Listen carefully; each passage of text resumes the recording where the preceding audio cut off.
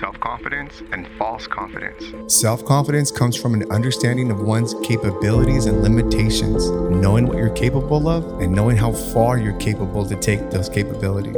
And if you didn't know this, the false confidence is basically thinking you're aware. And if you remember from my past episodes, only 10% of American population are self-aware. 90% think they're self-aware. That's that false confidence.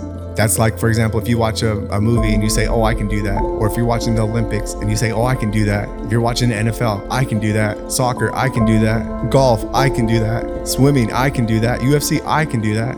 That's false confidence, thinking you can do that. So understand the difference between self-confidence and false confidence. Self-confidence is understanding oneself in that 10% category.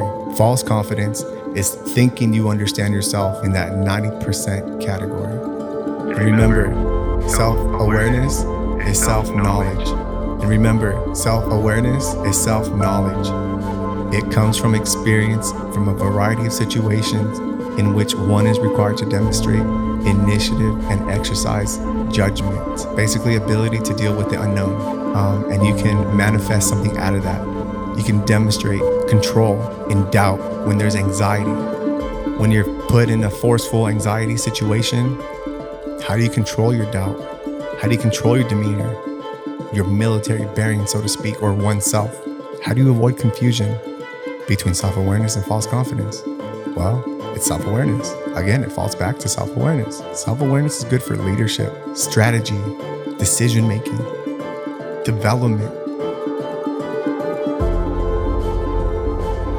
Self-awareness creates self-knowledge. Self-knowledge creates leaders. So remember, self-confidence and false confidence. Self-awareness divides that. Self-awareness draws a line in that sand. The 10% versus the 90%. The doers versus the thinkers. Understanding oneself and thinking understanding oneself. Okay? Self-awareness. Self-confidence comes from